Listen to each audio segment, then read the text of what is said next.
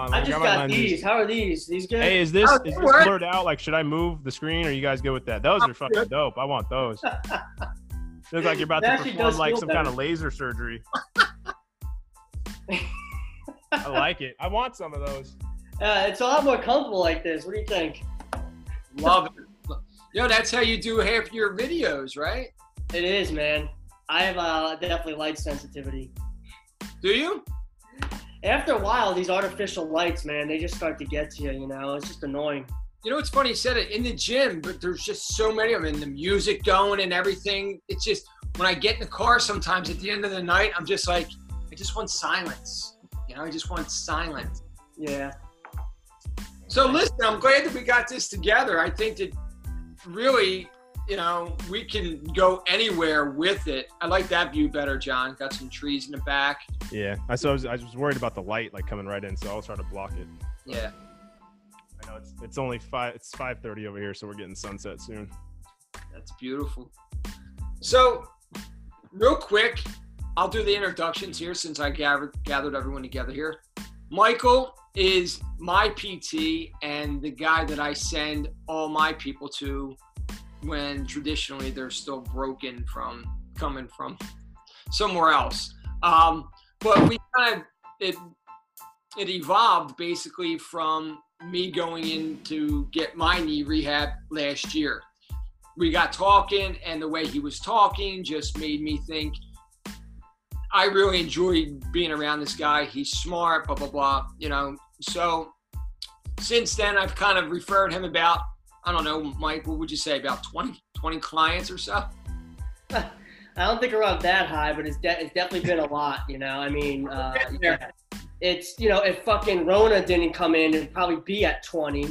But, you know, Rona just put a halt to it. But surprisingly, a lot of these kids are still, you know, all the high school kids are still, like, coming in. Like, their parents really aren't too concerned. But the parents have them, like, seriously quarantined. So, like, coming out to the clinic is the only way they're getting out of the house anyway. So, yeah. And Ed, right before you got on, John, I was telling Mike about how we met.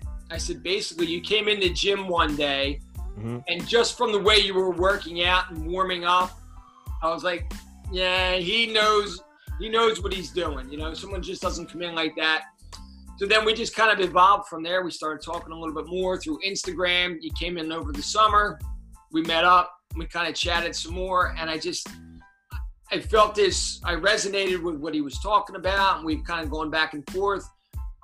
Recently, we did an Instagram Live. And then we've been just shooting text back and forth about different ideas for either podcasts, or we even got talking about a lot of mental health stuff, which I've talked to Mike about as well.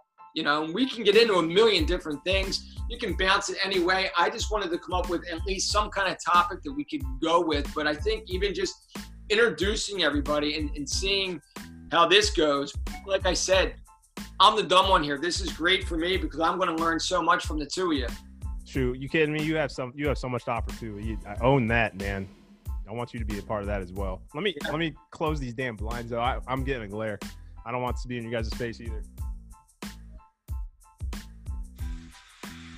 What you got there, Michael? How was today? Today was good. I had Emma in, the goaltender.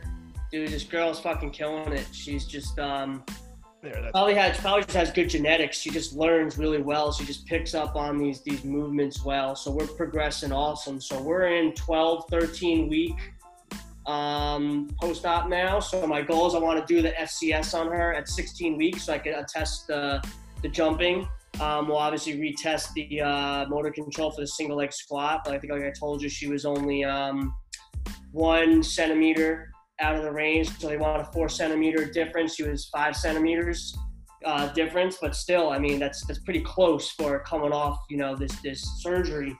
And just when I'm teaching her all these things, she's just picking up on it. So right now, the biggest thing is we're working on the squat form, because I want her to get proper squats and we can start introducing the jumps, because she doesn't know how to squat right, she can't jump right. So we're going with that. And yeah, she's good, man. She's just doing all of her stuff at home, and she's just she's tall. She's got a lot of frame to work with. So I think once she basically gets strong and stable, she's going to be a force to be reckoned with. So I think you're going to have a lot of fun working with her.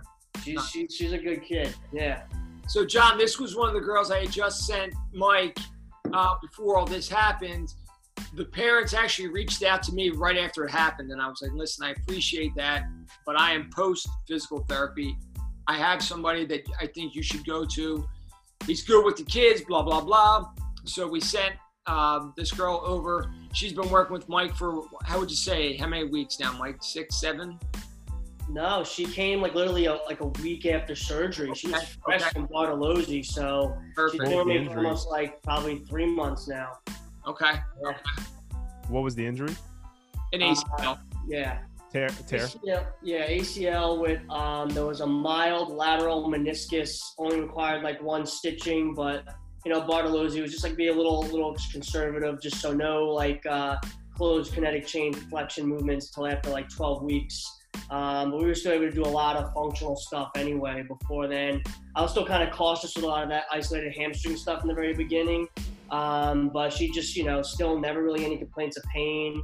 Things are looking good. So, I think if it had been more of a severe meniscus tear, would have been a little bit slower with the initial hamstring engagements, and a lot of protocols call for that. But it's pretty good so far. So that just goes to show too, with like each person that you see, you're going to get a different layout of how long it takes and what they can handle, and that's why it's so important to be individualized, because that person who had person A could have an ACL tear and post-surgery they need 3 weeks to be able to get in, but this person's like a week in, it's like, okay, let's go. Yeah. So I love that. I love being able to experiment with that stuff. Yeah, and she's going to be a good template for Joe and I were talking about trying to create our own type of rehab protocols. And like what to do. You look at a lot of the top names out there, and you got guys like Eric Cressy and Kevin Wilk and stuff, and they have all these protocols and how they do stuff. And it'd be kind of cool for, at least in this area in Bucks County, where like soccer and these sports are so big, centralized here. You got a lot of these like private, schools, and they just, it'd be good to have that niche, because like, just because we kind of know these things, or you see people have protocols, like, doesn't mean that this area is aware of it, or these physicians are aware of it. So it's gonna be cool to have that. Like, you have these surgeons give out these protocols, but like what I was telling Joe, there used to be this time where like, even for this girl right now, the parents came in and said that Bartolozzi's physician assistant said, yeah, you can go ahead and start jumping, just like it was safe to do. But I said, I get it, I understand that it means it's safe, but if we look at her mechanics, is that really safe, Like, if she's jumping and she's putting stress on her knee and she's not doing right mechanics, even though technically she's like safe in a healing factor, doesn't mean she's going to go forward doing more damage. Just we know that there is high re-tear rates and high re-injury rates. And is it because these kids are going back and their mechanics are still off? And also, there never really was a rhyme or reason. It was like, oh, well, you're at 12 weeks, so I guess it's time to start jogging. But there was no rationale behind it. So now functional movement systems, Gray Cook and these guys came out with this capacity screen where now you could actually look at the impact control, explosive control, and actually say, yeah, this kid is ready to run because of this data, X, Y, and Z, or they're not ready to run, and they can see it, and the parent can see it, and even the coach can see it. And you can't deny that. If they can't jump and land on one leg without it shaking, like, what do we say, Joe? Tree in a hurricane? Hurricane. They're definitely not running. So it's clear as day. So, it just makes things a lot safer, and I think the parents and the athletes feel more comfortable knowing we have that stuff available. Yeah, and it's interesting too, because I was just thinking about, like, you can even use that for a kid who hasn't had surgery or who hasn't had injuries, because there's so many kids out there who it's safe to jump, but do you have the deceleration mechanics? Are you able to absorb the blow that you're about to take? That's exactly what Mike and I have said before. Like, if you lined up a soccer team and just had them go into a vertical jump, we could sit there and go, you're predisposed, you're like, not that it's going to happen, but you're in a much higher risk category just from the simple how we load and how we land. Yep. Yeah. And it's a cool test because we could do it even as we were talking like over at this Max Football. I don't know if you're familiar with Joe. Do you know about Max Football? It was around the corner from where we were. There's a soccer academy right down the street from the gym. Actually. Oh, okay. I was thinking Max Preps in that's the high school thing. So, we were talking to the owners about using this as a tool to basically prevent these things from happening altogether. It was just like I explained to these parents when we're talking about why therapy is, X amount of months and why we're doing stuff. And it's like, because, the bottom line is because they say, well, we know that athletes that go back before 9 months are higher risk for injury and all that. And then the question would be, the parents say, well, then when is this kid ever going to get back? And the key is that these ACLs and these meniscus repairs and stuff are, they're these important rehabs that they require time and you can't rush them. And the goal is that they shouldn't happen in the first place. Just because all these ACLs are happening a lot doesn't mean that they should be happening. Just because something's common doesn't mean it's normal type thing. And we have to start looking at what we could do to prevent it. So if we could get into something like Max Football and do these capacity screens on these kids and look at stuff, we could see where their data is preseason. It'll help them curtail their training and what to be done. So stuff that Joe could be doing with them, higher level conditioning, things that, George and what's his wife's name again? Well, she's just really more on the back end, but okay. He's got a few coaches that are there with them, but still, just, to bring that awareness about, what's the prehab game? Yeah. So basically doing that stuff and then seeing where they are. And then, okay, we're going through the season, playoff time's coming. Let's retest them on a weekend and see, is something falling behind? Are we looking at something? Are we noticing that there's an asymmetry somewhere from just all the high intensity training and stuff? Now we can give them some correctives. Hey, work on these things the next couple of weeks, before and after practice. So this way we don't blow an ACL in the playoffs. How many times does it happen? Everything was good and the kid just went down. Well, something was creeping up somewhere, Yeah, and over time, they have so many reps throughout the season and practice and weight room. And if the weight room is not going well in terms of mechanics and somebody's not monitoring that kid and he's doing a squat and the knees are going valgus, over and over and over, you repeat that, and then you get on the field and then you sprint, and then he's landing poorly, and he's landing with the foot that inverts, and he doesn't have the proper mechanics and, the turnover of the foot. And so, all of these things add up over time, and then you have a kid who does get injured, and now that kid has to get sat out for a while, and now they have a new 100% that they have to adapt to. Yeah. And but coaches don't really take that into account. It's just, and you're talking about earlier, it's like the doctors, it's like, yeah, you're safe, but are you? Everything's got to be looked at individually for sure. Can I tell you, in the last year of all the clients, patients that I've had come through there, I can't believe how much I see with poor mechanics, and none of it really is getting addressed. And I don't want to, and I say this, and I've talked to Mike about this, I got to be careful about saying this, but sometimes when I get these kids, their mechanics and their ankles and their hips are, they're working on the knee. That's great. They're getting, the range of motion and everything. But when they're checking the box, they're ready to run. No, they're not. You're still getting ankle collapsing. You're still getting valgus as they run. And so where does that make sense? If you can't jump and land on 2 feet without loading into valgus or landing in that position, what gives you the right to start running? Yeah. Well, on a single leg with motion. I think it's also ignorance, and not in a bashing way. It's just the actual definition of ignorance. It's like, the coaches don't know. So maybe something that you guys could do, and I'm just thinking that could be a part of it, would have a coaches in service and be able to kind of make a very quick and basic PowerPoint or a presentation where it's like, this is why we do what we do. And we want to help instruct you on understanding these are the keys to look out for. You don't need to be an expert in it, but these are the big factors. These are the big things that you want to be paying attention to. From my experience and just even working with Hollywood High School out here, the people they have in charge, it's like, it's grown boys in men's bodies. And the mentality as well is still kind of like that old school mentality. And I had to get around that and figure out ways I could make it work for me, knowing what I had to work with on their end, So, but coaches will do that. They'll just, because they don't know, they think they see the kid running and the kid's running and they're moving fast, that's right, that's correct, this is okay. But they don't know on the other end. And, you know, like what you're saying too, like, I don't think you have to be careful about what you're saying there, because you're not saying anything negative about the coach. You're saying what's real. More about the physical therapist than the coach. With them coming from PT, sure, after they're coming out of that 12 or 14 weeks post-op, that's when I'm seeing them. When they get to me, none of those things that probably caused the injury in the first place were really addressed. Sure. They're addressing the knee and getting the full extension back to the knee, but they're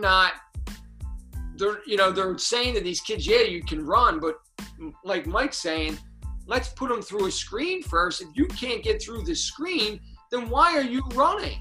Yeah, and I have to say that they're coming in, they're going, oh yeah, I was cleared to run. Yeah. And do agility, and I'm like, out of every kid I think you sent me so far, and even in ones that I haven't seen, but you were even working with, there's all been ankle mobility issues, and that's definitely common, especially with soccer because of the cleats.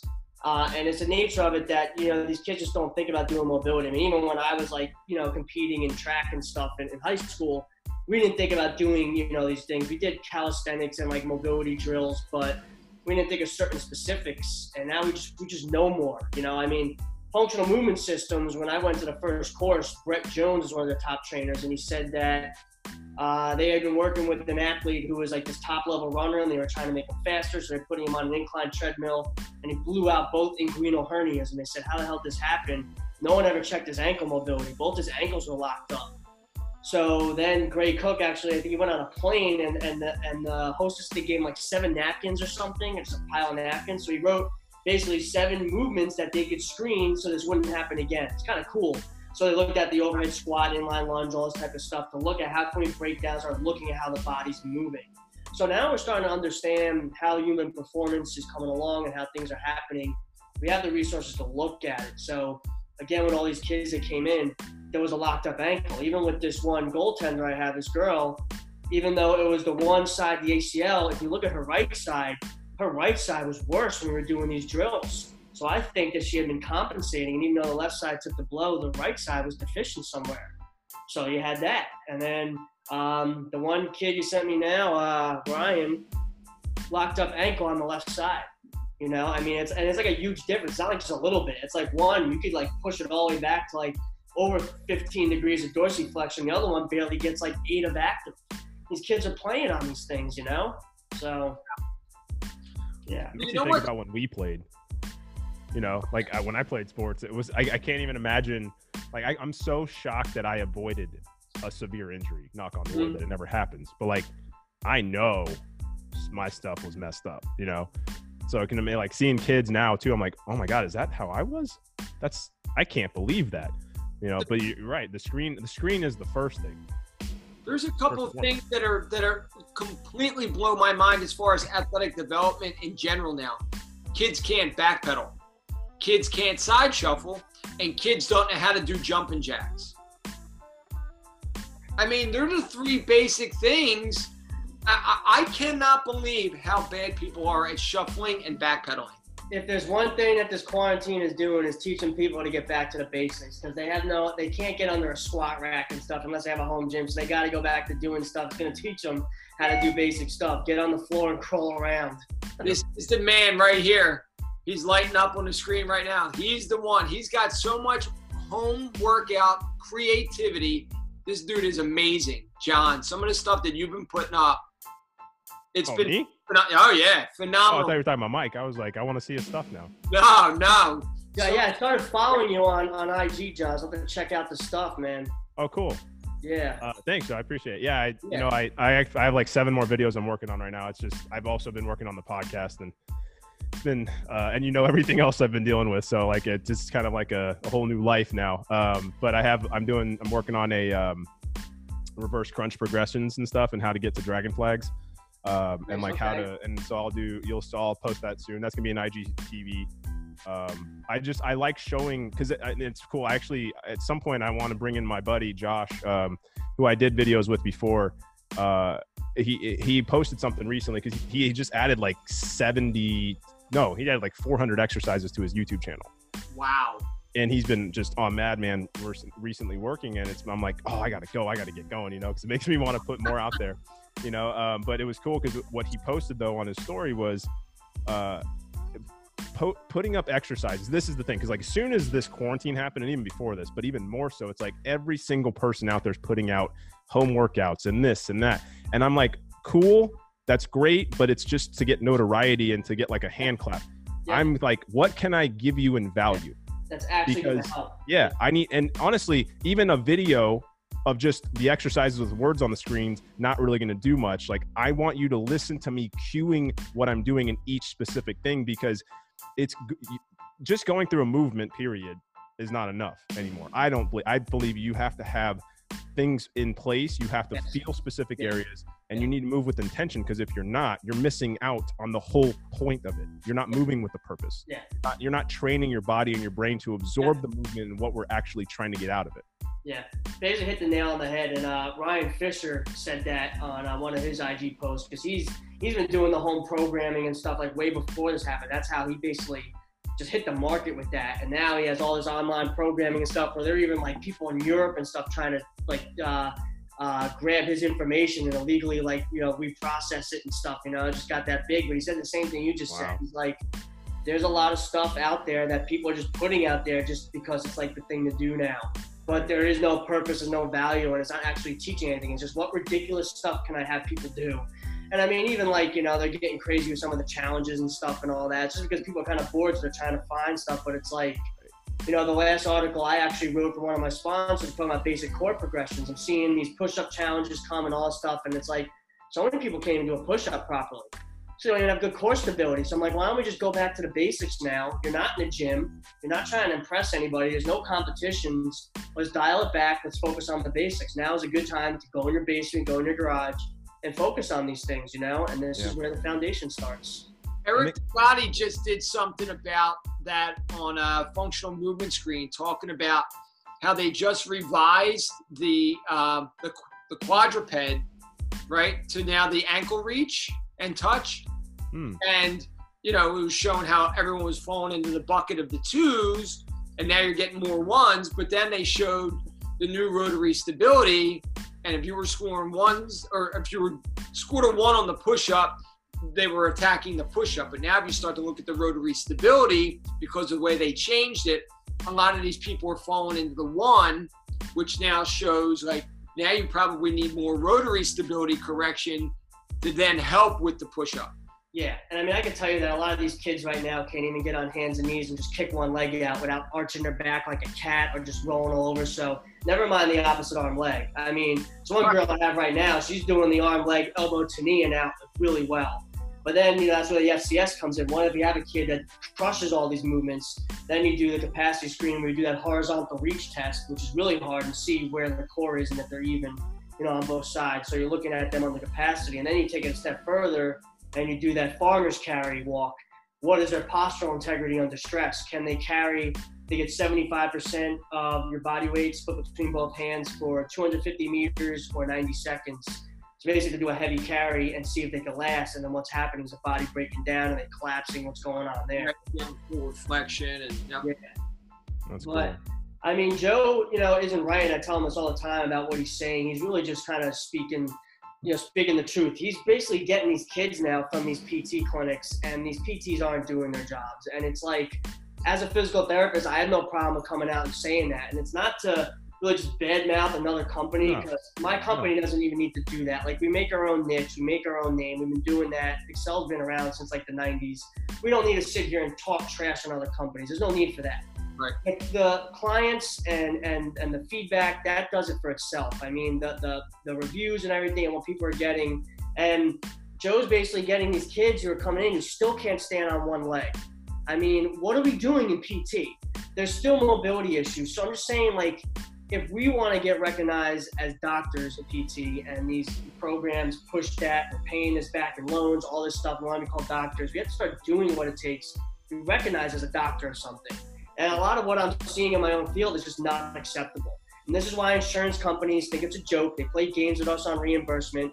And I keep trying to advocate, you know, we're lucky that at least in Bucks County, it's a little bit more of a vibrant area. So people are a little bit more willing to spend, almost to the point where, like, you know what, I'll pay cash. I'll do what I got to do.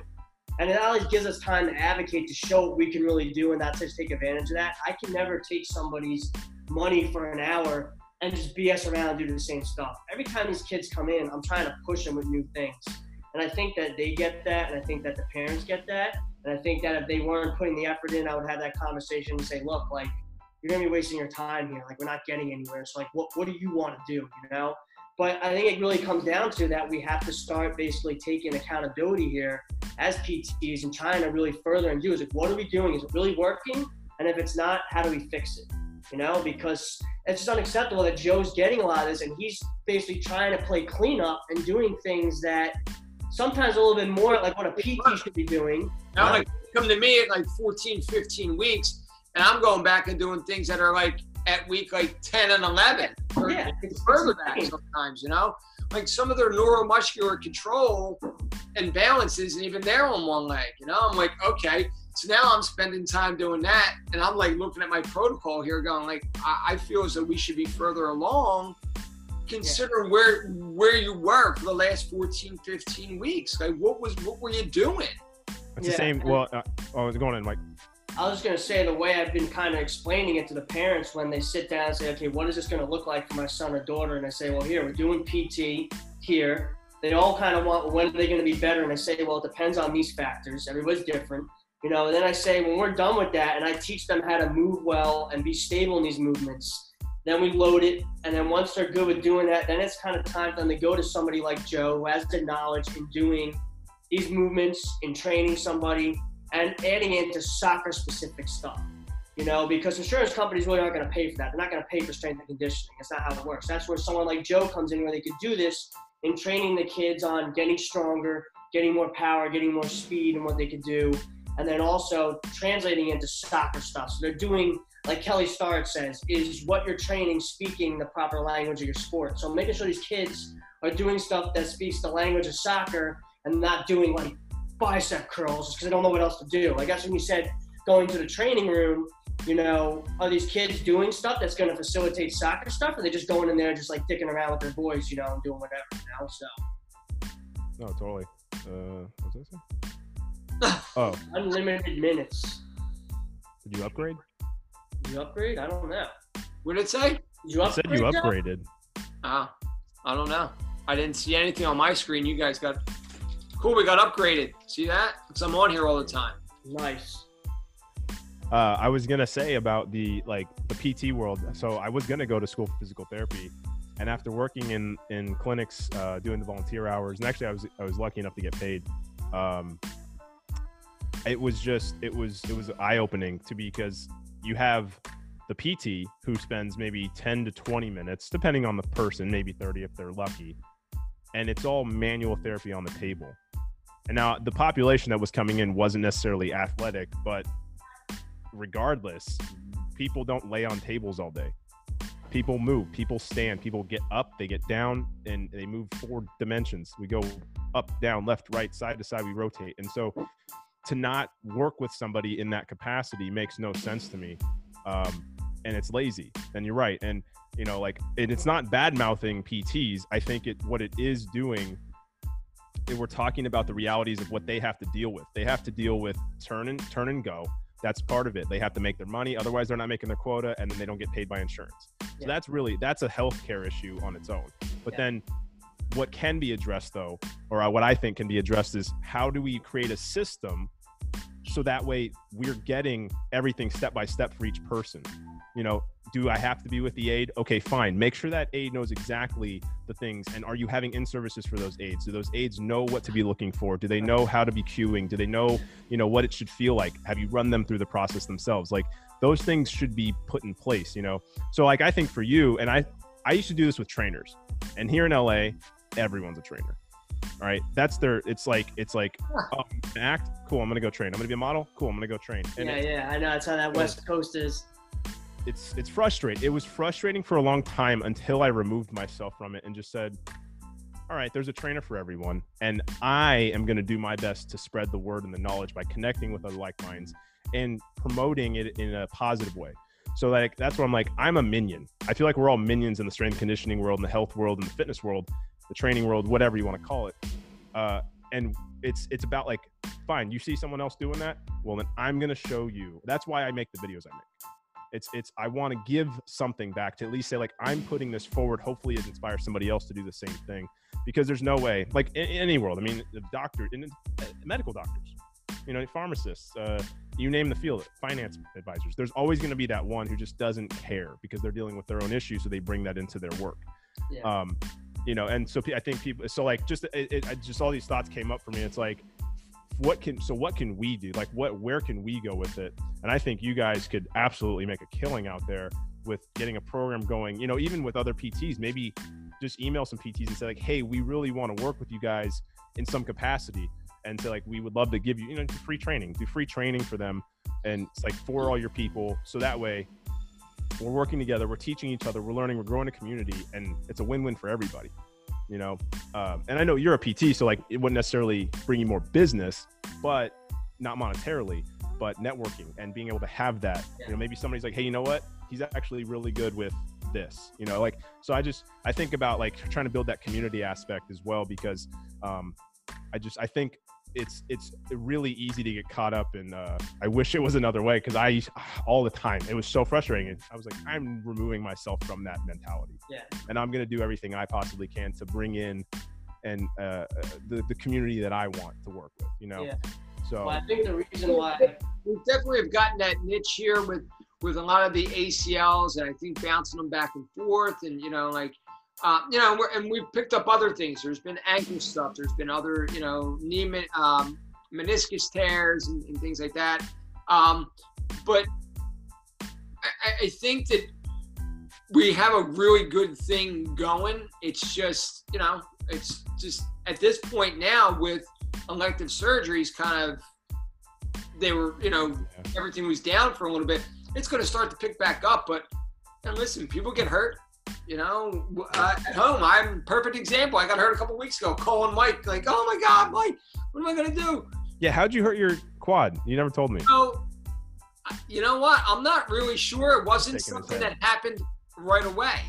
Okay. I woke getting off the couch. He was laughing. I knew something had happened because he was smiling down here. I woke up in the middle of the night and my knee was swollen. I couldn't bend it. I'm like freaking out. It must have been something I had been doing the day before, but there was no sign or symptom, nothing, you know. So anyway, it turned out to be like a grade 2 strain of the quad tendon, right, Mike? Is that what we kind of came up with? Yeah, he was basically doing the videos for his online, you know, the virtual training stuff. And this weather sucks over here. One day it's warm, then it's cold and chilly, and it's like that crisp chill in the air. And then like, even when I try to wake up and train in the garage, it's like an ice box. I'm wearing a hoodie, my hands are cold. I'm like, this sucks, man. We need some warm weather around here. So I think he was just going. He was in the shorts and he was doing some plyo stuff, and he just strained it. I mean, it's just this weather. So I was like, I think he's got to warm up a little bit more before doing, but should be getting some warmer weather soon. You and I kind of talked about that a little bit, you know, when we got a little bit more into the mental health part of our conversation that day, where, you know, I said when I was talking to Mike, I probably wasn't very hydrated. My routine is different, right? Everyone's routine right now is different. I was outside training. I haven't been outside to train in probably 2 years. You know, I'm in the gym doing stuff.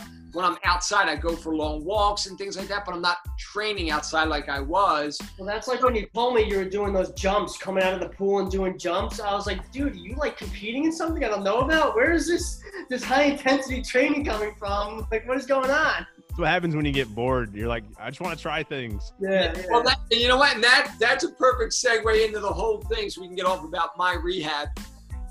How I came about some of the things that we were talking about, John, with the offset and the offloaded training type of rehab, prehab type of stuff. You kind of mentioned that you liked something that I just posted. Yeah. Like saying something. They were kind of things I was playing with because of my own quad. I'm like, okay, this is crazy. Day 1 through 7, I could barely put any load on it myself. Now all of a sudden a 6-pound ball, picking it up, putting it to my left side. Amazing how much I couldn't do. And then day 10, and you know, and so I started to play with some of those things, and then I went with some resistance bands and a couple of the kettlebells I have here. And I just started kind of playing with it, you know, and I just kind of, you said you had some more progressions or regressions from some of the things I was doing there, but I was just messing around and I was like, you know what, this kind of works. Yeah. Well, it came to me because I was, you know, Josh Hankin and DVRT, the sandbag, ultimate sandbag training and all that. Yeah, you know, I just did see, I think I just started following them. Check them out. They're really good. I'll send you guys Joel's stuff as well. Joel Gunman. He's a doctor, you know, Dos Remedios. I don't know if you guys know those guys or not, but so I last year they had a seminar where, so Josh Hankin he's the ultimate sandbag. Like, he essentially started ultimate sandbag with Perform Better. And a lot of their training has to do with like the fascial slings. Gosh, I couldn't think of it. So diagonal fascial slings and being able to load and, you know, cross body. And so they're very diagonal is a lot of their training. And so I've taken a lot of that stuff because I'm from the mindset of, I'm going to try things and see what works and feels best for my body. And then I can play with things from there. And so I saw what you had, I think what I had responded to was you had 2 kettlebells and you were working like a kickstand, it looked like. Yeah. Right. So, and I was thinking, I was like, okay. And I'm in one of the videos I mentioned earlier is a kickstand deadlift progression, because so many people shift the weight back to the back foot on a kickstand deadlift. And so I was figuring out how can people, because people think an RDL, single leg RDL, is like an intro move. I'm like, no, that is an advanced move that you need years of work towards to get to that. So many open hips with that. And knee valgus, rotation, pelvis instability. I mean, there's so many things that happen on that. And so I was like, okay, well, I got a big room here. Let's experiment and see if I can figure out how I would want to teach that better. Because even you have to think about hip extension. What degree does somebody have good hip extension where it's not forcing them to low back extension? And so I was playing around with different angles and different, you know, tensions and how to shift stuff. And what I would do, so the reason I brought up DVRT is because they load things into the ground and also with creating tension everywhere. So it's kind of like a mix of FRC, DVRT kind of tactics of creating tension and transferring that energy to the core and being able to get that core to activate more and to stabilize us better. So like holding a band under your foot and like a light TheraBand, super simple, just to activate and get that tension to create. And you can do it without the band too. But let's say you have your right foot loaded, left leg's the kickstand. You take that left hand, hold on to a band, press it out and go into your kickstand. You're getting that cross-sectional pattern between the right glute and the left lat working now. And you're also getting that core to fire more. You can take the toes on the kickstand, drive it into the ground to get a little more tension there, a little big toe extension. And then you can shift the weight properly onto that front leg. Because I think what happens a lot when, like, people, let's say they just jump straight to instability, you're teaching the body how to accept it, but it might not be acceptable in a way that's going to set you up for success later or keep you away from injury. But if we're trying to go little by little, I would want to load with more tension through the core and get everything to fire up together. I'm a huge proponent of fingertips to toes. Yep. Like, I want everything working. If you're in a push-up position, I want you pushing the ground apart. I want the corkscrew of the hands. How much do you see with the push-up where people push away and it's on their toes or I mean, listen, I deal with a ton of high school kids. They're a mess. And I've actually found a really good tool with that FMT band wrapped around their shoulders and giving them that assistance coming up out of the push-up. I'm able to get them to get in better elbow position. Instead of this here, we're getting them at that 45-degree angle and they're comfortable there. Right. Being out of the ground, and they're getting the whole body to come up at the same time because that band is actually helping pull that upper body a little bit. It's the only thing I use the Smith machine for is progressive push-ups and progressive pull-ups. It's the only thing. And because it's like I'd rather have, if possible, like if you don't have the machine, you don't have the machine, but I'd rather somebody on a full push-up position at an angle rather than on the ground on their knees.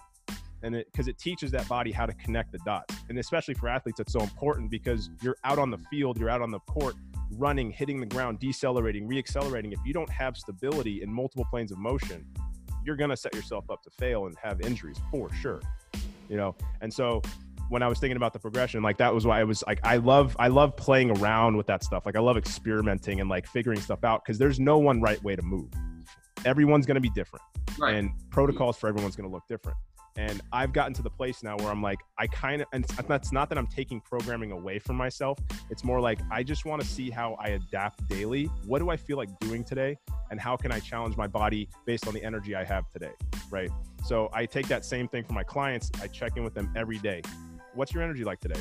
And they've gotten to that point now where they go like, I feel like more explosive today. I feel, okay. So we start with mobility. We start with breath work. We start with getting them, just start moving a little bit. And then we'll see where you go from there, but just being able to like progressively try new things. And I love that. That's why I messaged you with that. Cause I was like, I'd love to bounce ideas, have you try it. Let me have feedback, and that's great. I'm glad you brought Mike in, cause now it's like, hey, I have another PT professional that I can be like, hey, what do you think about this? I didn't really like this. I came up with a bunch of moves on the Kaiser machine, or like a cable. Like, did you see the, Mike, I'll send that one to you, but it's, I wanted to test out like a kickstand deadlift mixed in with a cable press, and then I called it. Oh, you did it. You did so I did the sprinter row where I front loaded. I took the front loaded leg and elevated it onto like a 12-inch box, kettlebell load on that side, rack hold, and then a row on the opposite leg, just to kind of load that body, get tension everywhere. And it's just to help loading the knee, help load the ankle more, to help get into positions that an athlete would be in. It's like, so, and one of my buddies who, like, Josh, the guy I was talking about earlier, I went to his gym to experiment, and he was like, yeah, I don't get this, I get this. And like, that's what I love. It's like, I love getting the feedback. I want to know, like, do you agree with this? And if not, it's like, does it work for you or not?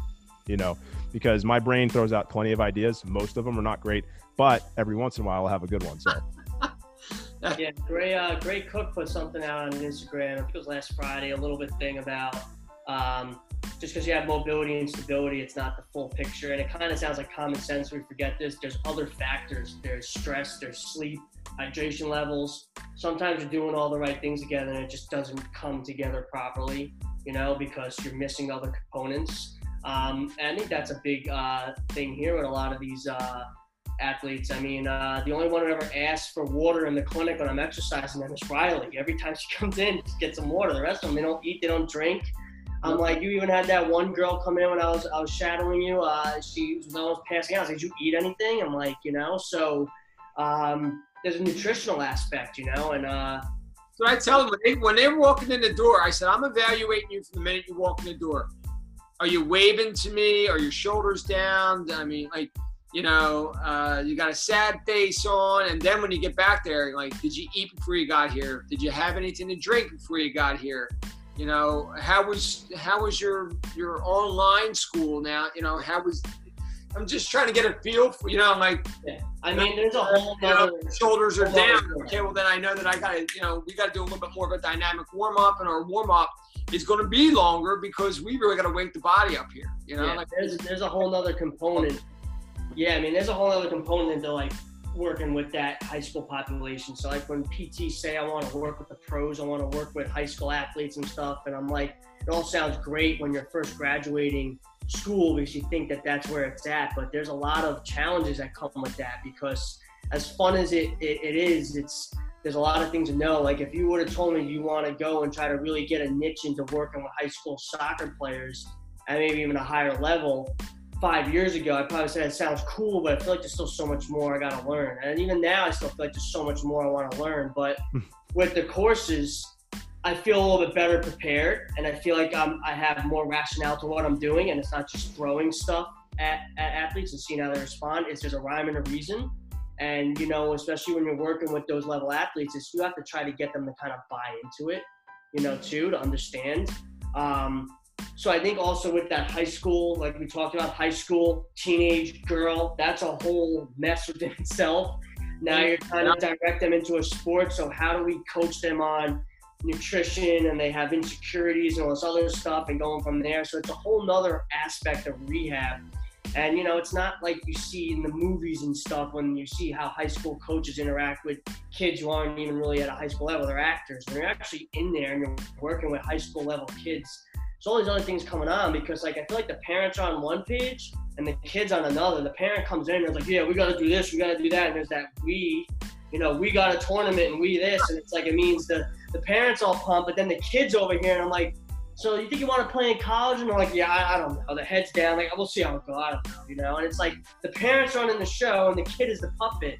Yep. So I want to know, like, get a feel for, is this kid into it, or is this kid just like sitting in the passenger seat during all of this? And like, you got to kind of build that rapport and kind of learn on where they're going. And like, I feel like sometimes you can't cross that line too with like jumping in and saying what you want to tell the kid to do and stuff. So sometimes you have to almost kind of get in and say like, okay, well, look, these things are going to be important for you regardless if you want to go forward with soccer or not, whatever you want to do, and kind of leave it as an open-end book so the kid knows that you're not pushing him in a direction, but you're there to support him overall. Like, look, if you want to go forward and play soccer in college, these things are going to be great for you. But hey, if you decide that maybe further down you want to go and do bodybuilding or go be a marathon runner, these things are all important for you to learn how to do. So then they understand that you're kind of seeing a big picture and you're not just honing in on them. Besides, I feel like they're getting that from the parent. It's like soccer, soccer, soccer, beating them over the head.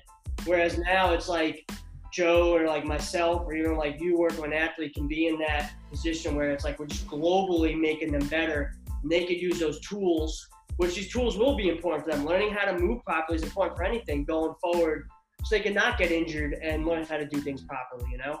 For sure. And well, I really think, I'm sorry, John, but I really think that, like, what we've even talked about before with both you guys is the challenge over the next 12 to 18 months, because everything's still up in the air, right? I mean, we've talked about that part of it, keeping them focused, keeping them motivated. Well, and so like two things came up for me, Mike, when you were talking. Like, you played sports, right, Mike? Like when you were a kid growing up. Joe, you played soccer.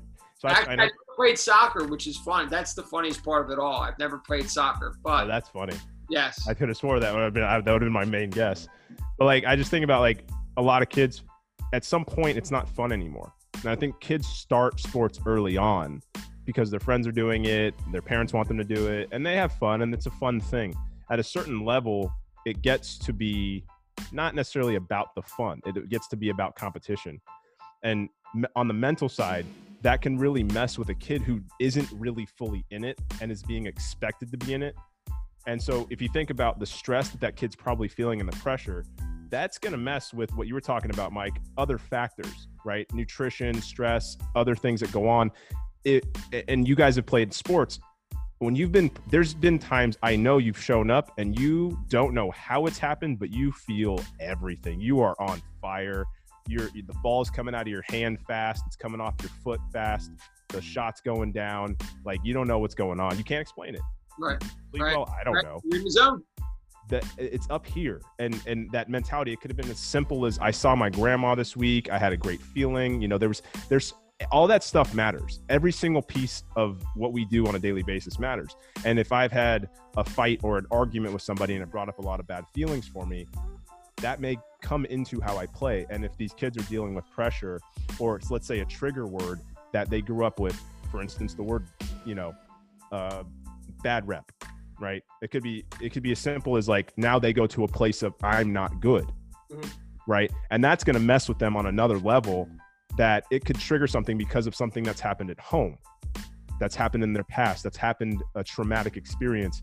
So being able to connect on a more of a human level, I've found it's just treating everybody like I would have wanted to been treated. And being coached, like I want to be the coach that I never had. I want to be the guidance, that free space and understanding. Like Michael, you were saying, it's like, hey, like I want you to want what you want. I want to be here to support whatever it is that you want. So if that's to play soccer in college, that's cool. I'm not going to judge you if you say, you know what, I really don't want to. I'm just doing this. Having that connection, that human interaction is so key to having buy-in. Because those kids are like, oh, somebody's listening to me. Somebody's taking me in. If kids are not seen, if they're not attuned to, they're going to absolutely fight it. They're going to rebel against it. And as adults, it's our duty, to be able to help guide them and teach them about these things as well. And letting them know, like, because you don't want to do something, it doesn't mean you're bad. It doesn't mean you have to have shame about it. What it means is you don't want to do it, and that's okay. Right. You know, so Are you familiar with John, the Shrug Collective podcast? You heard those guys? no, I have not. So I got Joe hooked on to them when we first met because I was like, dude, you would love this podcast because I promote them a lot because they talk about awesome stuff, just like what we're talking about. The hosts, Anders Varner and Doug Larson, actually both from the West Coast in California, and they were part of like when CrossFit first came to boom. They had like one of the CrossFit boxes and stuff, and now they started creating podcasts, and they went through all the stuff, the CrossFit Games and all that. Now they network with some of like the top athletes. They bring on everyone from doctors to PTs, chiros, trainers, small business owners. It's all fitness related stuff. And I should try to maybe message because I talked to the host. He's very, very open on Instagram, very communicative stuff. He loves podcasting and talking about this. And they talk about all these topics, all these type of things. And you'd probably like talking to him, John. So probably message him and see if maybe he wants to like hook up and you guys could chat and stuff. Because they talk about awesome stuff. And you can relate well being on the West Coast because they talk about that type of lifestyle. Because the one guy who was on there, Ryan Fisher, basically he had that CrossFit chalk out there, and just being in that type of, I guess, I don't know how you describe it, some of the environment and demographics there where kind of you get these people who all have different goals. So some people will come in because they just want to look good. And then some people will come in because they actually want to get stronger. And then just having curtail this business into almost kind of, being that and being like, talking about how there's all these trainers out there and they do group fitness, and a lot of that stuff fails because you can't individually connect to all your people when you're running that stuff. So he was talking about, they have all these podcasts talking about, and these episodes talking about what it takes to be a good trainer, like what's really a good trainer. It's not even so much your knowledge. Like, you can't even communicate that to your patient or your client on the same page with them. What good are you? How are you going to get someone to buy into your program, So a couple of people they brought on were some trainers that work with the pros. They brought on this guy, Chris Knott, who he has his own spot out. It's called Dunamis Performance up in Colorado Springs, and he works a lot of the NFL guys. He trained half of the Broncos. The year they went to the Super Bowl, including Von Miller, and now I think he was Odell Beckham Jr.'s personal trainer. And then they also brought on Joe Ken. Joe Ken was a strength and conditioning for the Carolina Panthers. He was just on a recent podcast talking about it, and they all are kind of saying a lot of the same things. Even Ben Bruno, who trains the celebrities.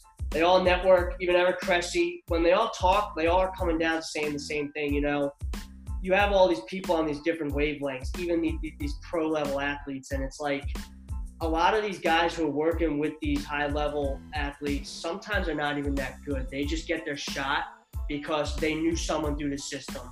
You could take Philadelphia Eagles over here for an example. Strength and conditioning program was crap past couple of years. It's evident in how it's going. They eliminate all their guys, but you could have someone who maybe lives in South Philly, knows someone who works in the NovaCare complex, maybe billing, and says, hey, my friend's son really likes athletes, want to come in. He comes in, he starts going around the training room, works around there, works his way up. Before you know it, he's a freaking trainer for the Philadelphia Eagles. Guy doesn't know shit. And that's what these guys are saying. They all are saying that, look, just because someone's working with these high-level guys doesn't mean that they're really that great. He's like, I see, and they say it. There's a lot of guys who really just don't know what they're doing. And it's like the really good trainers can take someone who can't move well, doesn't know what's going on, and build them up. If you're working with someone like Saquon Barkley, you think, and then you're going to say you're his trainer, that guy's already a genetic anomaly. He's just, your goal is not to mess him up. Your goal is to curtail him and make sure he's on the right path. Right, But it's really the ones that could take these people and kind of mold and build them up to that. But all of a sudden it comes down to the goals. Like a lot of these guys, like their heads aren't in the game. And some of that even starts even back down. It's coming back to even the high school level. Like where are the kids' heads? And even going up, where is that focus, that motivation? Even going to the pro level, some of them, they don't realize that when they get all this money thrown at them, and then they say, okay, well, I don't have to work, I don't have to do it, I'm in now. And all these guys are saying the same thing, saying that when you get to this level, you have to understand that the partying, the drinking, all these distractions, if you really want to be good, you really want to be focused, you're going to have to learn, I got to get to sleep at night, I got to do this, I got to stop, messing around, because this is really where my future is. So I think sometimes that even goes down to the high school level too, sticking out with these kids. You see the kids that if they're really focused because they're doing the things naturally.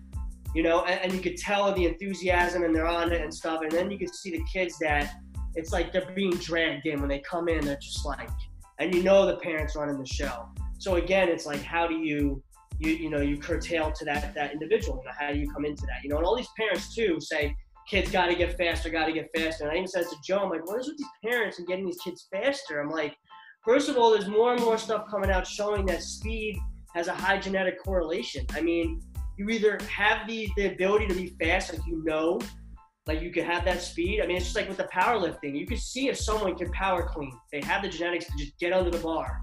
Someone could do it well, but then there's those that you just see and you're like, whoa, that's something special.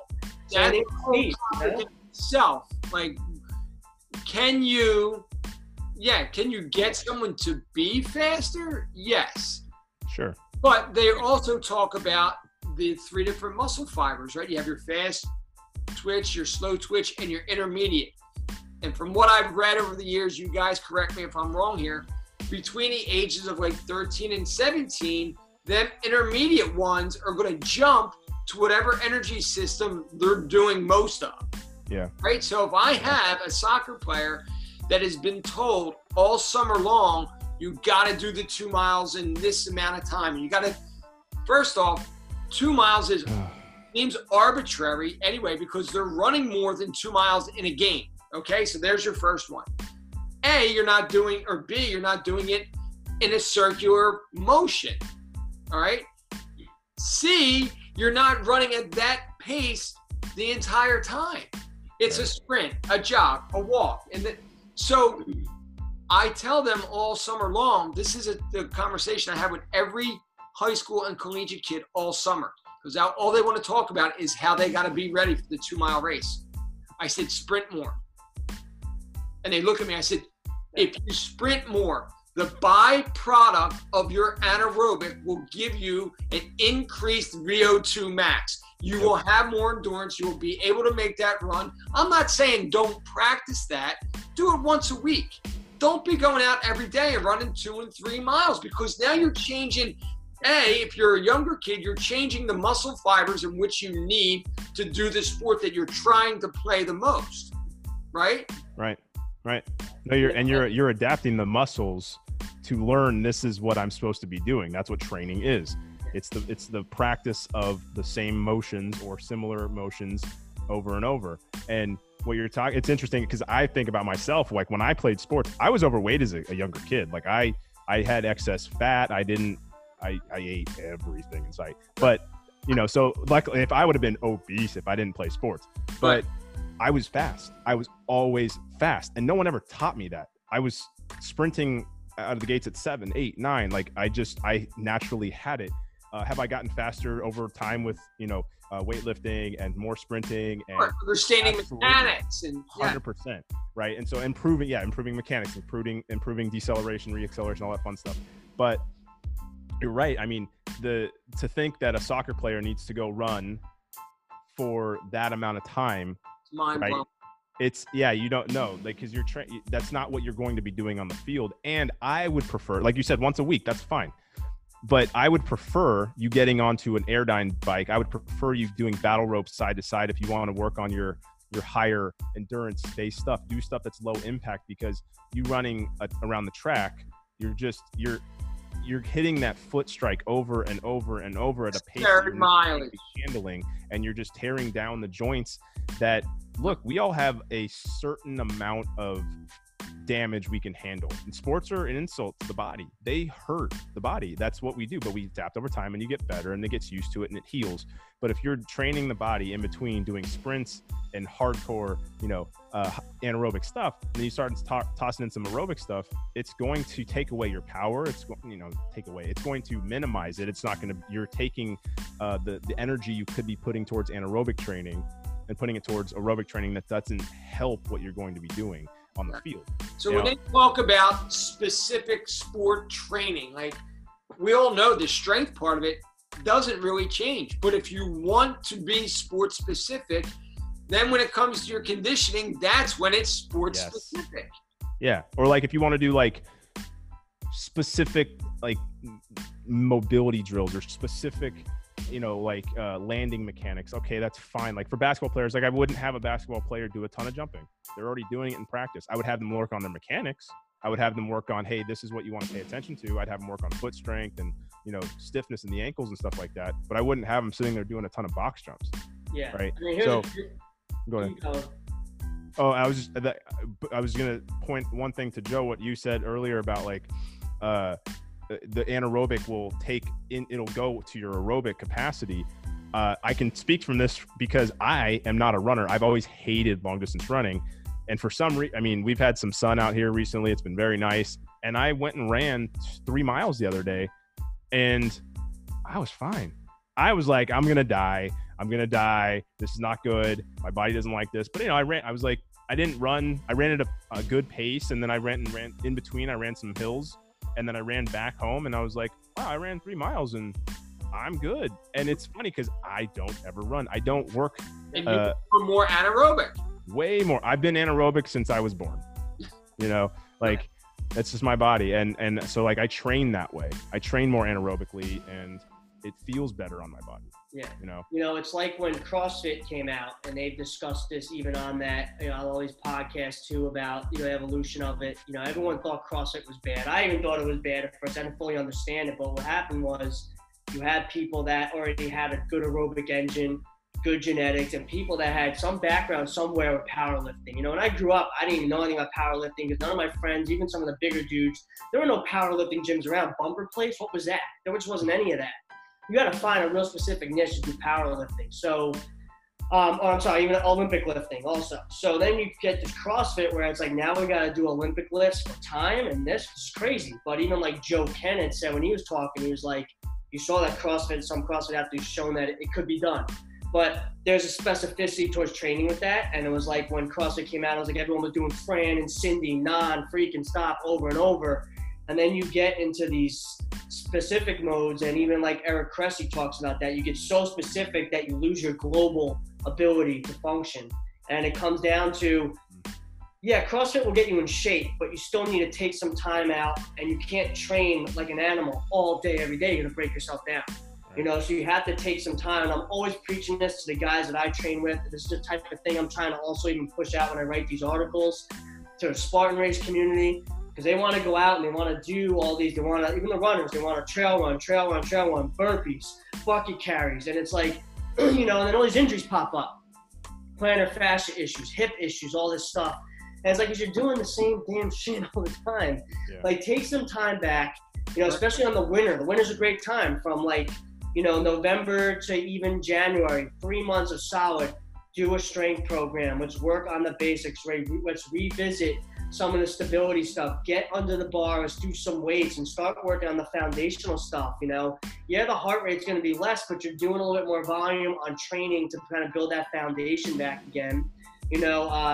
Kelly Starrett uses a great example where you have these like open loop and closed loop, where an open loop is the loop is going, but there's an open part where things kind of fly out, and you want that closed loop of things going well. So he's saying that a lot of athletes get good at training, but then they're training these open loop systems. So they're constantly training compensation. And because they never take a step back to look at what's wrong with their training, that they're constantly revisiting these poor patterns. So then when it comes time to competition, they break.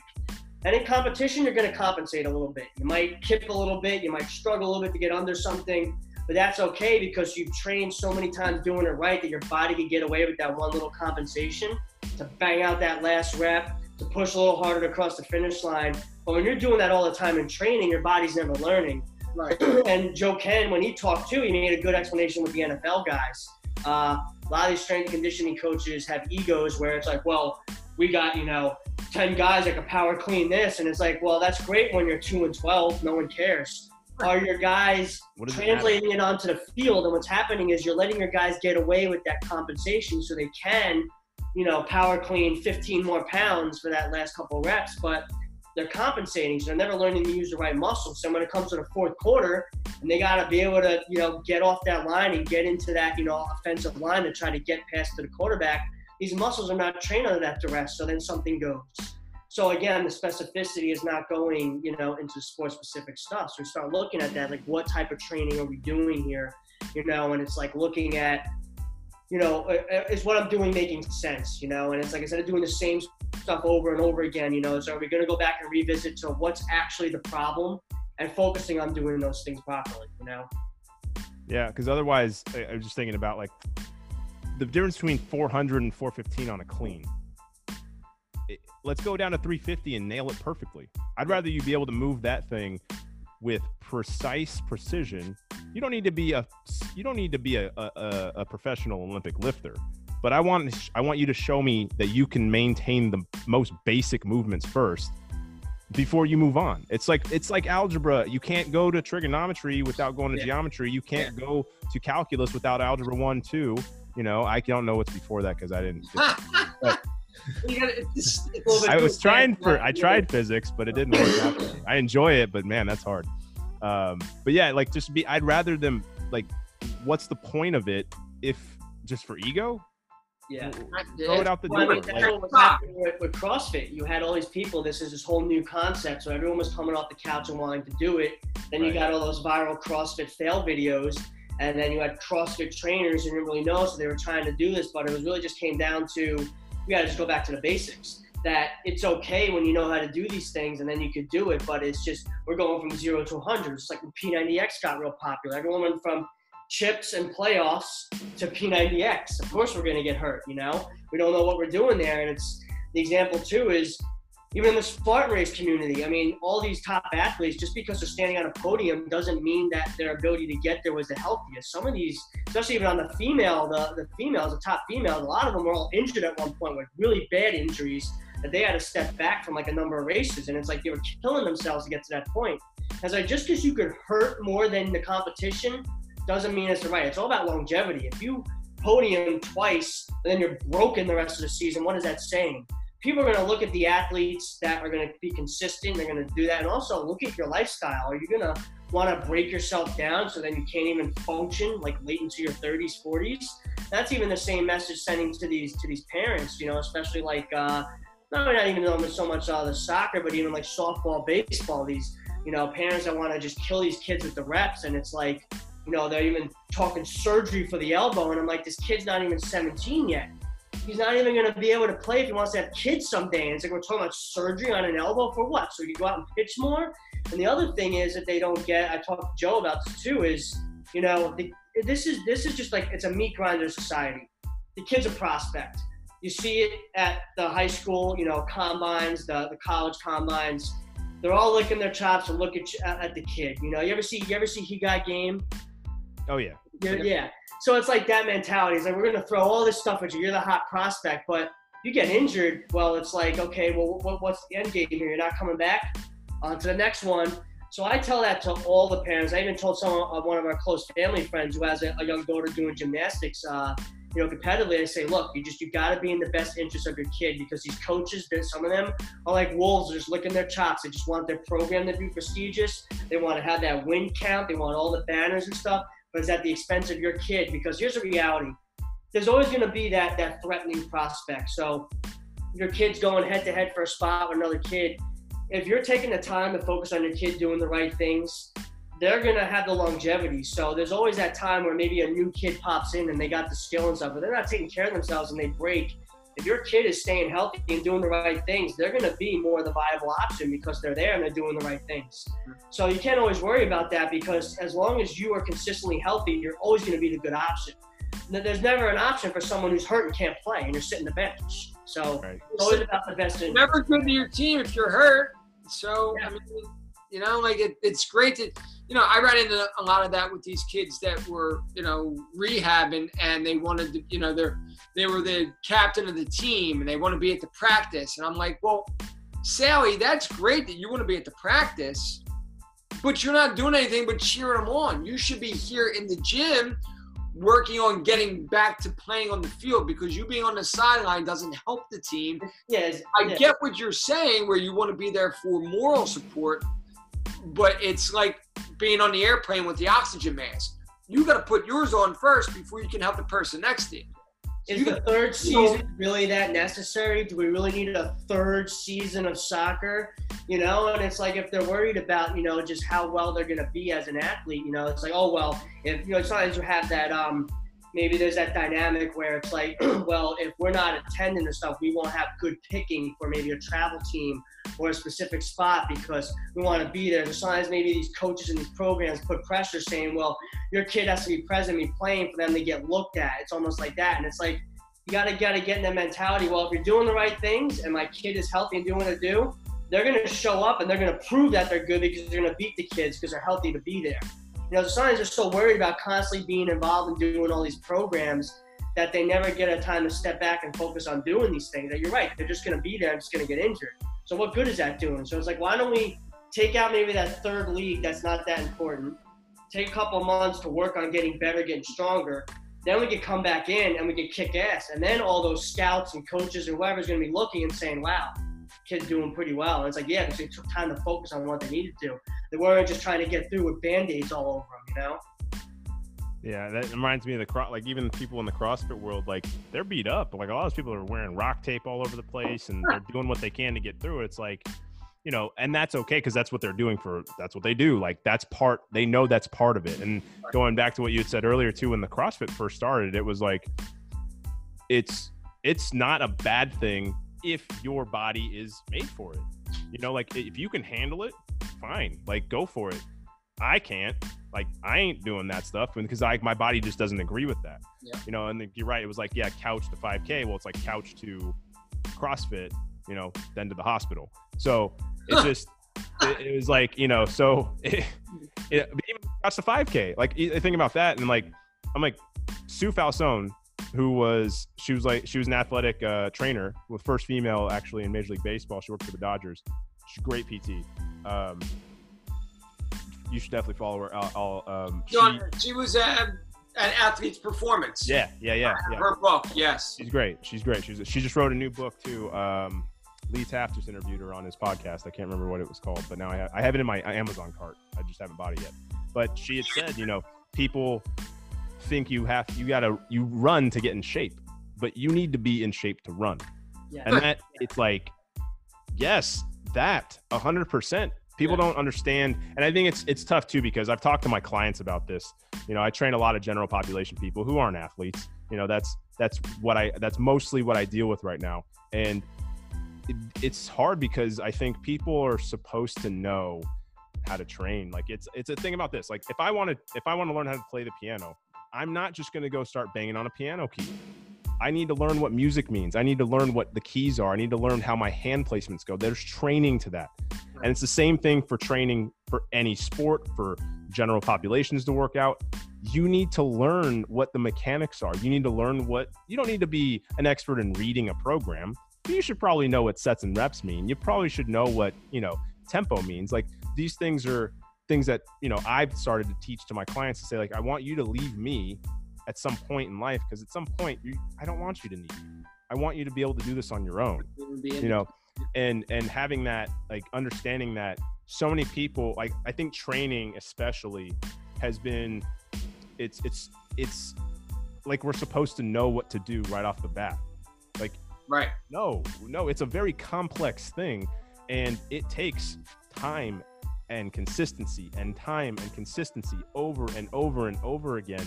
And there's days where the energy levels are not there, and your mind's not there, and your body's just not. A 50-pound dumbbell now feels like a 200-pound dumbbell, you know. And there's just, that's the reality of the training. And you know, when it comes to sports specific or just sports performance training, parents aren't educated on that, you know, but they think, because of how things are portrayed and sold and advertised, that it's speed, I got to get faster, more reps, that means good. I'm like, no, how about less reps, better right. Reps, less. Right. I'd rather you do 5 push-ups perfect than 20 sloppy things, because you're just hurting your back now and you're not training your body how to be stable. So, you know, I've taken on the responsibility, as much as I possibly can, to educate as many people as I can, because people don't know that there's another way to train. They're not aware of it.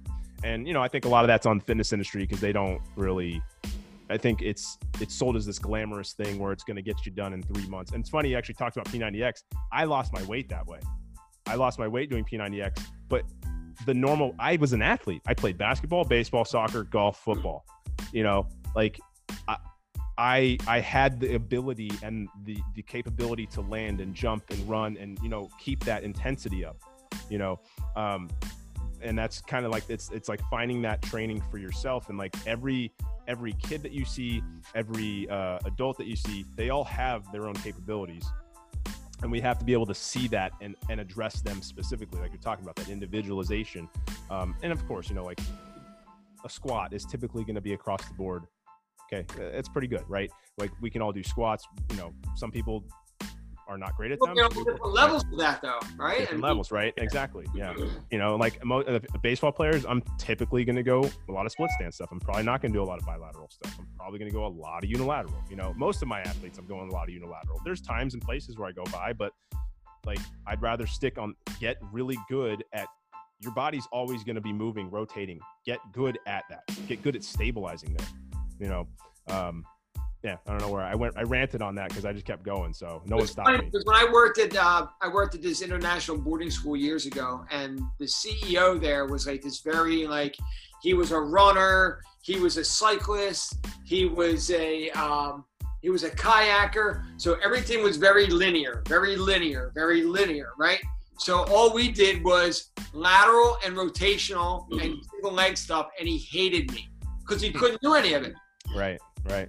I'm like, well, why am I going to train you in the same pattern that you do all the time? I'm like, we're going to work rotation. We're going to work side, lateral.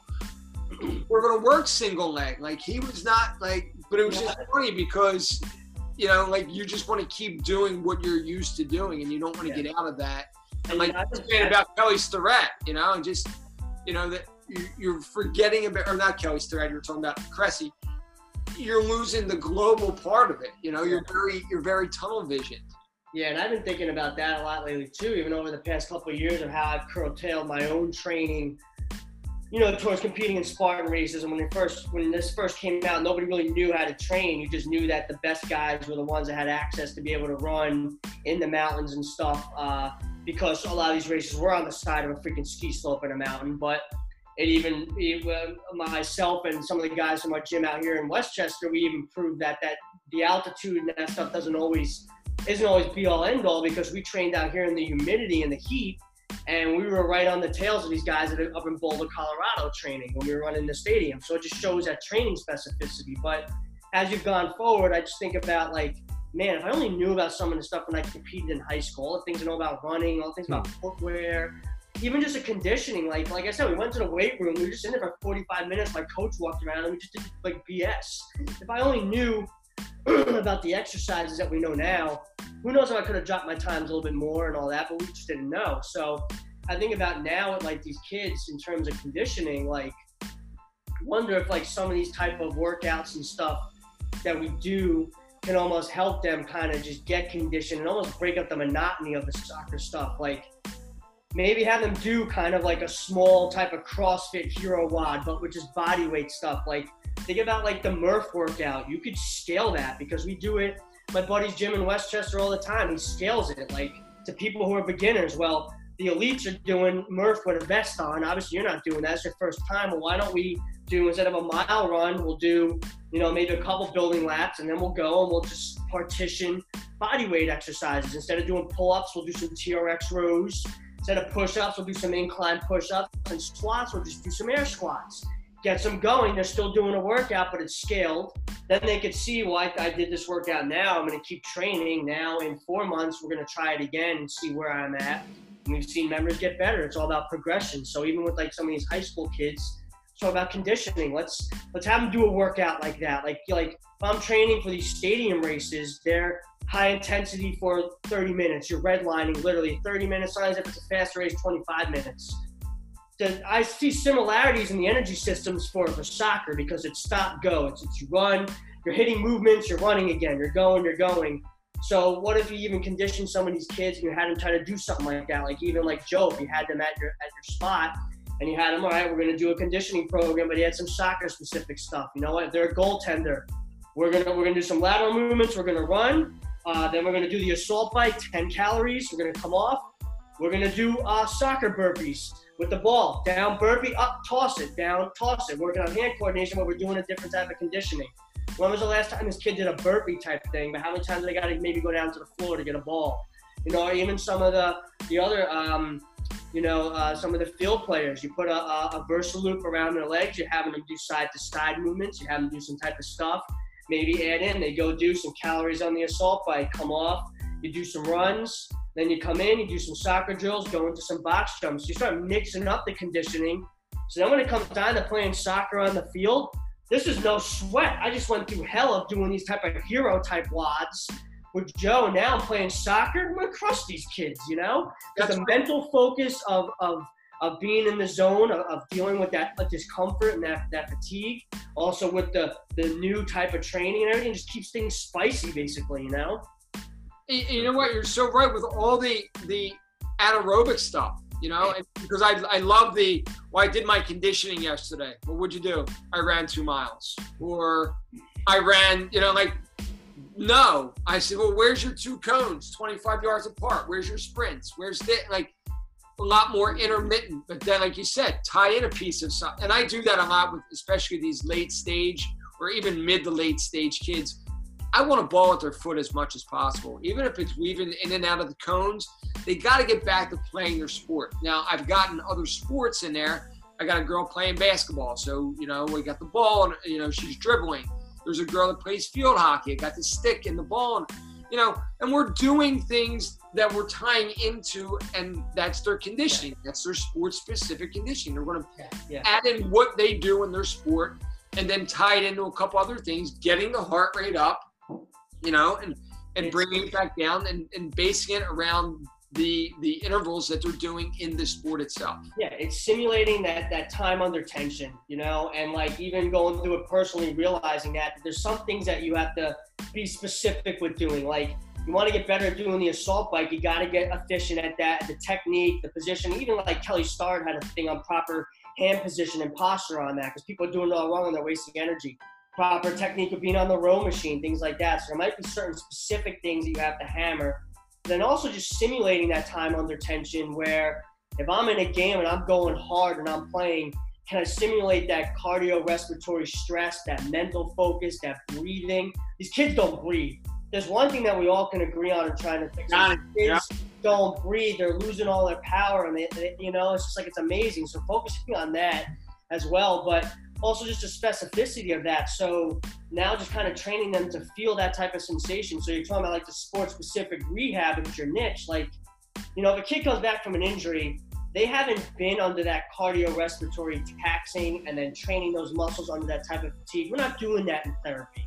Right. That's where you come in to train them, but to make sure that they're keeping up with their proper form and techniques, like the same thing. Like in a race, if I'm doing box jumps or I'm doing something under high tension, I train that right technique to do it right and use the right muscles efficiently so I'm not compensating as much. If I only do it in a race, I'm going to break down in a race. You have to train that in there. So when these kids are working with you, they're training the proper form and technique with the right stuff so they don't re-injure themselves, but they're doing it under a high heart rate, under fatigue. So when it comes time to game time, they're like, I've done this before. I've done this with Joe. It's like the same thing when I started training even one of my online coaches for the Spartan races. He had in a lot of incline training on the incline treadmill for those of us that don't have access to running up mountains and stuff, but it got you into the mental focus of climbing up a mountain. So when you go out to Palmerton and you're carrying 2 50-pound sandbags up the mountain, you're like, I've been here before, I've done this. But if it's the first time you've ever done that, you're gonna get smacked in the face, probably get injured, so you don't even know. So that's why the sport-specific training with that specificity kind of gets them back into that, I've been here before, I know what to do again, Right, that whole mental piece too. Yeah. Yeah. This was way longer than I thought it was going to be. This is what I'm talking about. Hey man, it's a good combo. This happens, great stuff. It doesn't even feel like it's that long, because I feel like my brain keeps going and I'm like, I have like 7 more things I could talk about, Well, the thing in the corner keeps saying recording, so I'll keep going until it shuts down. I don't give a shit. I'm hungry. I haven't eaten for like a few hours, and my engine. I did a crazy big circuit right before I did all this, and I had to climb right after. Slammed the protein shake and a banana, but now I'm like, no, I need my chili. Right. I need my chili. Give me my chili. Listen, again, this becomes something that we could, continuously do, come up with some ideas. You guys can get connected to. I just like being around like-minded people, and we can talk about things. We don't know where it can go. Like John, you and I talked about before, if somebody's hearing this and it changes the way they're thinking and the way they go about their training regimen, we've won because we've changed one person's life. Yeah, just because that could create a domino effect. You don't know how many people that person could go out and then change 5 other people's lives because they're in a good mood or they're inspired to do something else. That's why I started my podcast. It has nothing to do. It has to do with sports. It's a lot of training and a lot of coaches and whatnot. But it's not. It's about what we can do to affect each other on a human level and seeing other people. That's exactly it. Like I want to, whenever I do anything now for online, it's all about what value can I give to somebody else. Yeah. I don't post anything. You can go on my page. Like, it's funny, Joe, you were talking about this. You had asked me about like why the shirtless thing recently, right? Yes. And one, because the sun is out and I have a farmer tan. I'm all about it. The guy next to you, he's shirtless all the time too. I'm going to start doing the same. How do you like that? I think you should. I really do. We'll give you some oil. There you go. I got to get outside in the sun just a couple days first. Hey, yeah, you just don't want to burn, man. Make sure to put a little. Always. Head, Always. But it's just that. It's like it's not to get people to watch me. It's to give value as to like, here's what the muscles are doing while I'm doing all these other things, and just whatever I want to do. Like, I love this because it gets my brain going. It makes me think about like, and it's also too, it's connecting people. It's connecting people that care about this and can give value to each other, and I love that too. When Mike and I first met, when I was in there, I was working with one of the other therapists and I was yelling 2 tables over and having a conversation. And then I just thought, well, why don't I just book my sessions with Mike and then we can talk? And at that point, I just thought there's something here. Like, he gets it, as a physical therapist. And then he started telling me, you got to listen to this podcast, blah, blah. And then I started coming in and being like, oh, I listened to this. And, so my mind has been racing for 2 or 3 years about doing podcasts and connecting with people. And it's, my own little insecurity of not doing it, and just putting the action behind there and just doing it. It's the action. It's the paralysis by analysis. And like, for the longest time, I wouldn't do anything. I went to school for broadcast journalism. So I've had the skills for a long time. But I was so afraid of what other coaches and trainers and PTs and like people would say about my knowledge and the way that I approach what I do. And then I realized I have a unique me. Like, you have a unique you. Mike, you have a unique you. Like, we all have our uniqueness. We all have strengths. We all have weaknesses. There's no shame in the weaknesses and there's no boasting in the strengths. It's about being able to take my strengths and understand I have a gift that I can give to other people, and the weaknesses are what I get to try to improve upon. And that's something that I think that's why my slogan is fail, learn, evolve. It is all about learning from your failures and not having shame about it and being able to evolve. So then that way later, I want to be here to grow. I want to be here to help other people grow. I want to be here to be a human connector. And so this is like, it's 100% right. It's that just do it, because it was so scared for the longest time. And then it's like, why? Because when I talked to him today and I said, can you go on today? Can you? And he's like, yeah. I said, then I'm calling you and I'm texting you. I'm like, we're making this happen tonight. I'm like, I'm not going to wait any longer, because he had texted me, when are we podcasting again? I'm like, you know what? My fault, because I've been saying we got to do this. We got to do this. Then I talked to you. I'm like, we're doing it together. We're going to do this all together. This turned out to be, way more than I thought it was going to be.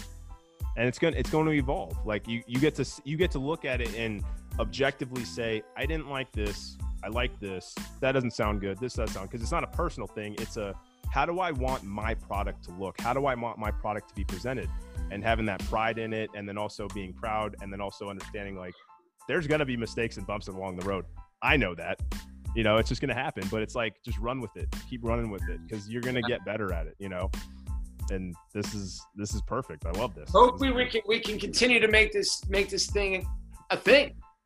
I'm down, man. Just let me know, Hopefully if I can hop on, I'll absolutely hop on for sure. We know with your not restrictions, but with the 3-hour time difference, it does, make it a little bit harder. So I do appreciate you jumping on right in the middle of the more evening time for us. If we could at least jump on for like an hour or so to kind of talk about topics, that's really that'd be a good time to do it anyway, Listen, I'm up, it's just, and with the schedule now, I mean, who knows how long this is going to be. They say anything about you guys out there, John? Yeah, I just posted something on my story about the phases. So we're probably looking like, I said this from the beginning, like August, September, October would be my guess as to when the gyms are going to start opening up. That's phase 3 at this point for California, which honestly I'm fine with. I've been digging, training online, not going into the gym. Have I. And it's made me go like, what do I want? Like, what do I really want for my business? And honestly, if I could just do this for a living, talk, are you kidding me? Yeah, let me do that. I've been saying that forever. It's just, listen, I understand that this is, a very crucial time for a lot of people. And, I have the empathy for that. I'm not putting that down. With all this happening, it's slowed everybody down. I'm under less stress. I mean, I would wake up, try to set up my day, and the next thing I know, I'm in 10, 12 appointments, and I come home and I'm like, well, where's the time for content? Where's the time to do these things? Like, I have so much video and content that I could just sit there and put things, like I'm taking time, I do that, I go work out, I go for a walk, I do my online stuff, I go eat. Like, it's just a different schedule. And like you said, I kind of like this. Yeah, I was ridiculing myself. I was shaming myself for not being on top of it more. But the problem, like I had, it's like client, energy gone. So, and I like to be up for my program, for my editing and you have to be there because you have to give it energy. At the same time, I started seeing it started to grow, and I started getting excited about it because I was doing more.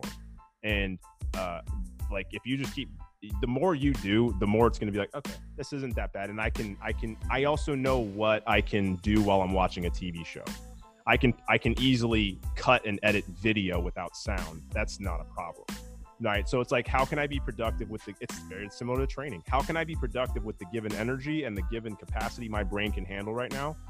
Because I still want to be able to do something. Right.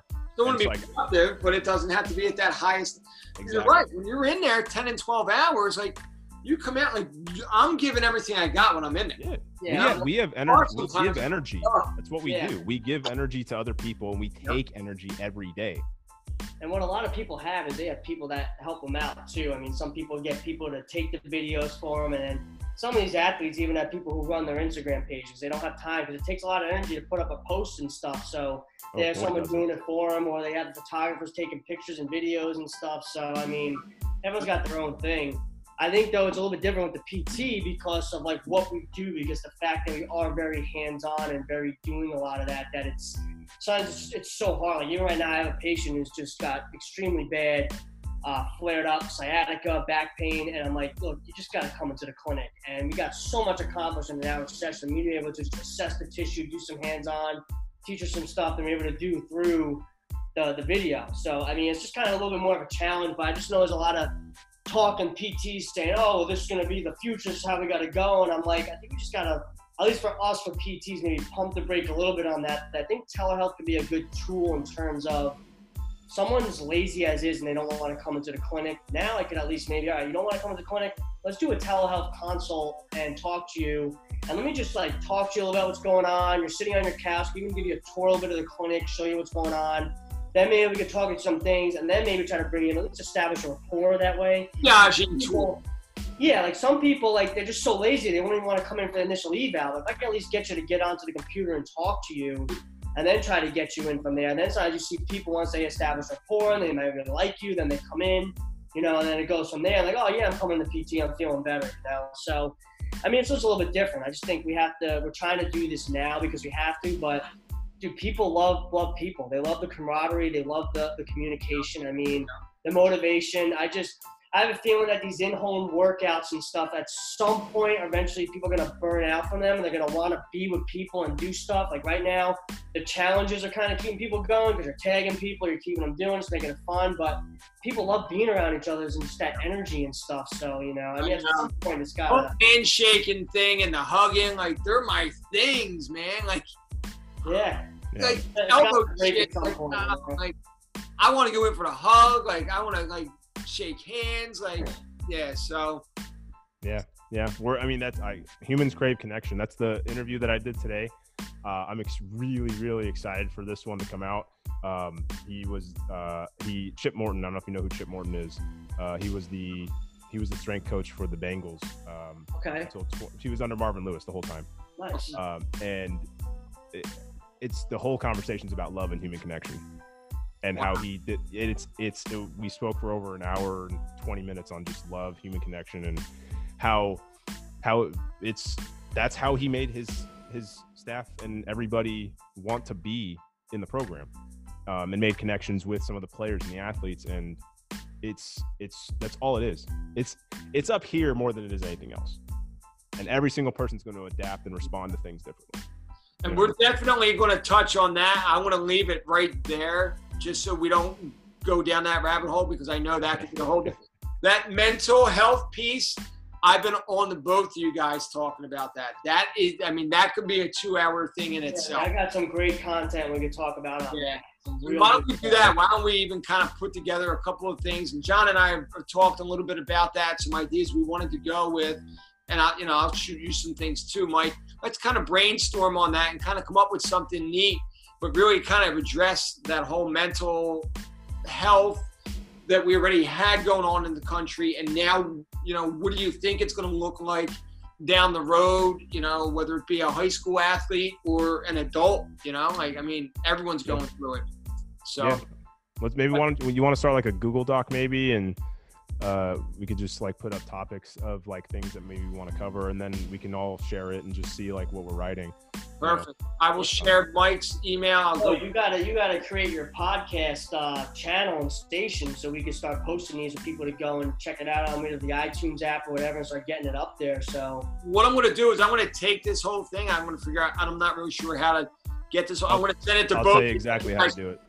What's that? I'll tell you exactly how to do it. Perfect. And then we can kind of cut it up and use some of this or whatever. And I mean, it's all content. I was taking a couple pictures as we were kind of talking here. So, but yeah, I mean, we can use it for any type of content, and I'll run it by you guys first, make sure we're good with everything. And, but yeah, I think this is a name. You got your own podcast now, Joe, man. Big time. Yeah. Man. Hell yeah. Run with that too. You better say you're big time. Listen, I appreciate, I'm very humble about things. I very much appreciate people. I've been getting a lot more of it lately, which is, it's interesting. And again, it's hard for me to take the compliment, but I do, these people are, hey, listen, I like the videos you're putting out. I like this. I see you all over. You're on all these different platforms. I'm like, good. Okay. It's working. Like, I want to be out there. I want people to see what I'm doing. It's for the longest time, I wasn't even in a lot of the video because I always felt like it was about who I was working with. It wasn't about me, like it's about what they're doing. It's about what they're achieving. That's why I love writing up them testimonials to these kids. I demand them from these kids. And I know, how hard it is to get these kids. I'm like, listen, you're in school all day. I need 5 minutes of your time to write down how this helped you during the process. And some of them are tear jerking. I got one coming out Friday. She wrote hers before. I'm going to add her video this week. But I told her, joking around, I said, you better make me cry with this because you're making me wait so long. I was like 3 sentences in and I'm like wiping my tears. I'm like, you asked for it. This is why I do it, is because you're getting to see these kids even more on the rehab end. And that's why I kind of really went that way, is because almost session by session, you can see improvements. It's the hostile cross persuasion. I got his mom in therapy right now. She says, you're getting bread. She's bringing in the bread. She needed it. She wanted to get a script for her back. She called up. She got a script for her back. No one says no to Barbara. She was in there, and Mike took care of her. She had a knee replacement done a couple months ago. Oh wow, okay. Yeah. So I said, listen, I got the best PT for you. Boom, right to Mikey. She's hysterical. Every day it's a production, but it's funny. I sneak in those stretches when she's not looking. There you go. Hey, I'm hopping off. I really appreciate both your guys putting in the time. And yeah, man. Let's take this to a next level. Let's do it. Let's roll. All right. Later, boys. All right, man. Later. Mike, I'll connect with you. All right, man. Sounds good. See you, Mikey. All right.